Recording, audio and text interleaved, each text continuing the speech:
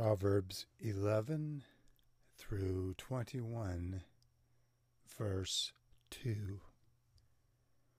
When pride comes, then comes shame, but with the humble is wisdom.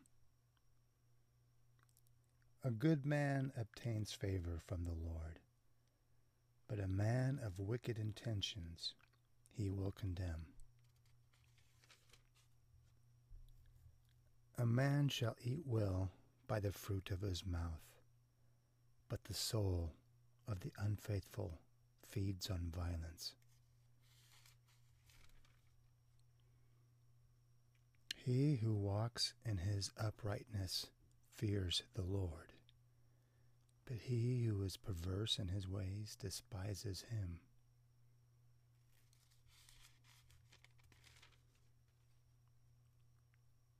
The tongue of the wise uses knowledge rightly, but the mouth of fools pours forth foolishness.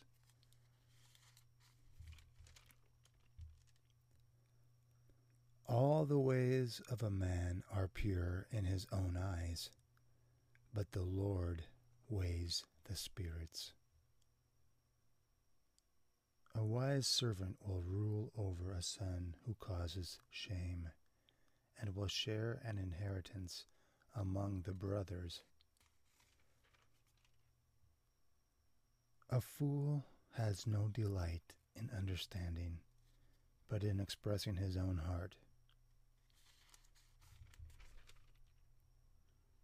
Also, it is not good for a soul to be without knowledge, and he sins who hastens with his feet.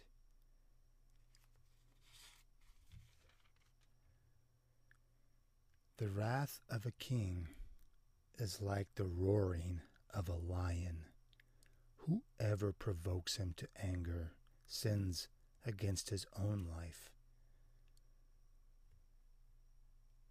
Every way of a man is right in his own eyes, but the Lord weighs the hearts.